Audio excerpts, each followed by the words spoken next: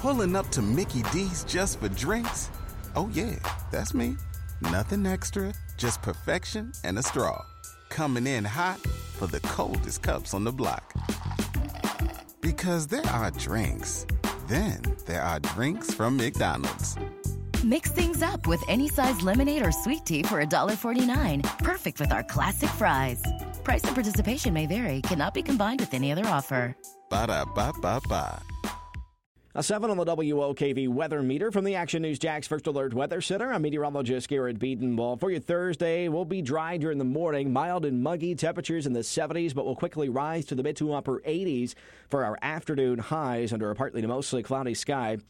We'll see some scattered showers and thunderstorms develop on the sea breeze once again this afternoon.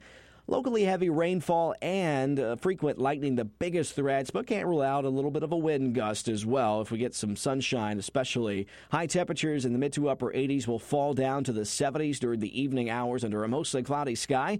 Lingering shower early, then mainly dry overnight down to the lower to mid 70s, mostly cloudy.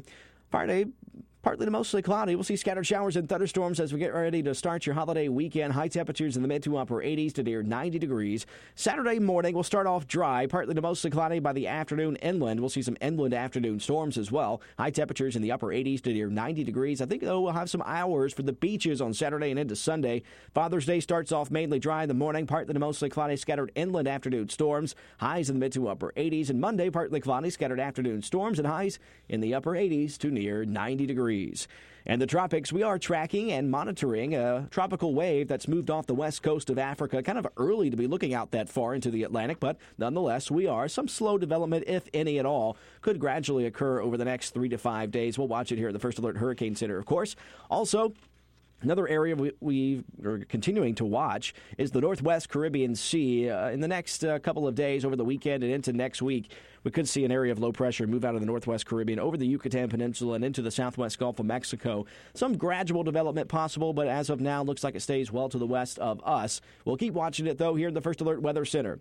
Hope you have a great rest of your Thursday.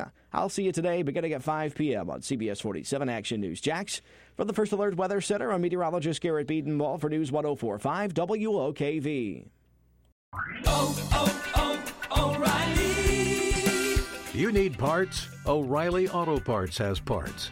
Need them fast? We've got fast. No matter what you need, we have thousands of professional parts people doing their part to make sure you have it. Product availability.